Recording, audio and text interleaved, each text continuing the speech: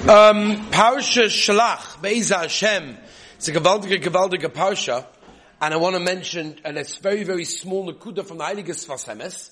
The Sfas Emes is a beautiful Yesod, repeated over by the Shabbos table.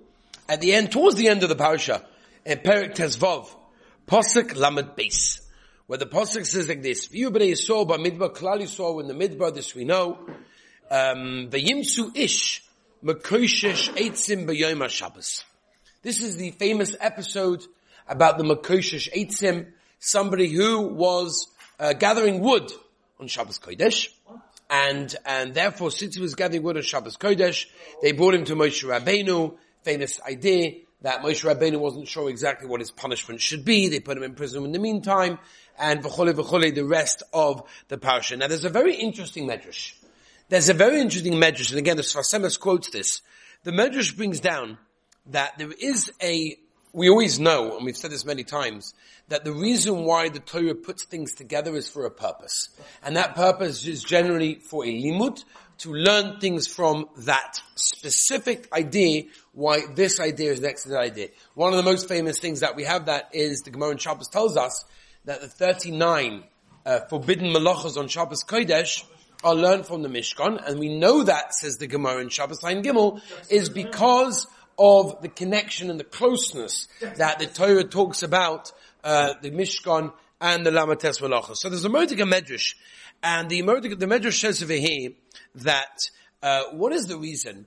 Whoever this was, we don't know who this was specifically, who was Machal Shabbos, but why is it that he only did an Aveira on Shabbos? Like, it sounds like during the week this guy was a Gavaldig Yid, came on Shabbos, and all of a sudden, boom, he did an Aveira. Like, what was it that Shabbos caused the Aveira that during the week didn't have any Aveira doing?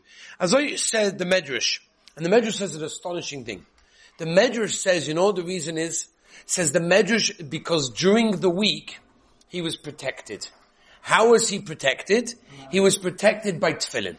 The mitzvah of tefillin was a mitzvah that caused him protection, and therefore, since the Gemara tells us you cannot wear tefillin on Shabbos, right? Because Shabbos is an ois, and therefore you don't need an ois to remind you of anything else. Therefore, one second, we'll do it 1 second, just let me get through the Yisod. Therefore, that protection he had, during the week, he didn't have that protection on Shabbos. And that's why Shabbos came along. He didn't have that shmira, didn't have that protection. Mimela, that's the pshat why the Torah follows with the Mekoshesh eitzim, and straight after that goes with the mitzvah of tzitzis, which we know does apply on Shabbos. The mitzvah of tzitzis applies all days during the week, Shabbos included, and the reason for that is, the Medrash is to tell us that the protection that you don't have because you're not wearing tefillin on Shabbos, you will have if you wear tzitzis on Shabbos Kodesh. Now, says the Mordechai Sfas Emes like this. The Medrash that just told us that Yesod is a beautiful Yesod. Now we know why, the connection between Parsha Shlach that talks about tzitzis and Mekoshesh eitzim to tell us that the Shmira, if you want to get that Shmira, tzitzis is what it is. Okay? Asks the Heilige Sfas Emes. Yeah. Once we've learned that Medrash, we have a question. Both Shabbos and Tefillin are an ois. An ois means it's a sign, a covenant between Klal Yisrael and the Rabbeinu Shalom. And the question is, why then did Tefillin give him more protection than Shabbos? At the end of the day, Shabbos, we're working on that in the morning, learning Nefesh Shimshon, how Gavaldik the Kedusha of Shabbos is.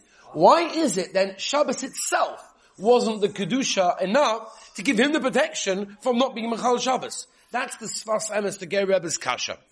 Says the Sfas Emes, Rabbi said, listen carefully, it's not my voice, it's the Sfas Emes. He says it must be that a physical act and a physical action of doing a mitzvah is more than a simple awareness of Shabbos Kodesh. Meaning like this. There's anyone that here that's learned chinuch. Chinuch has a beautiful limit. It goes through the beautiful mitzvahs, the Tariq mitzvahs that the Rabbeinu Shalom says, yeah, Sefer Chinuch. So Sefer Chinuch goes through the mitzvahs, okay? Now, the Chinuch tells us many, many times, he mentions this again and again, the same idea, which is what? The idea is that sometimes a person's outside actions affect his inside feeling. Right? You have, for example, people that sometimes say, Why should I do this? I'm not feeling it. So the chinuch says, don't forget, do it, and then you will feel it.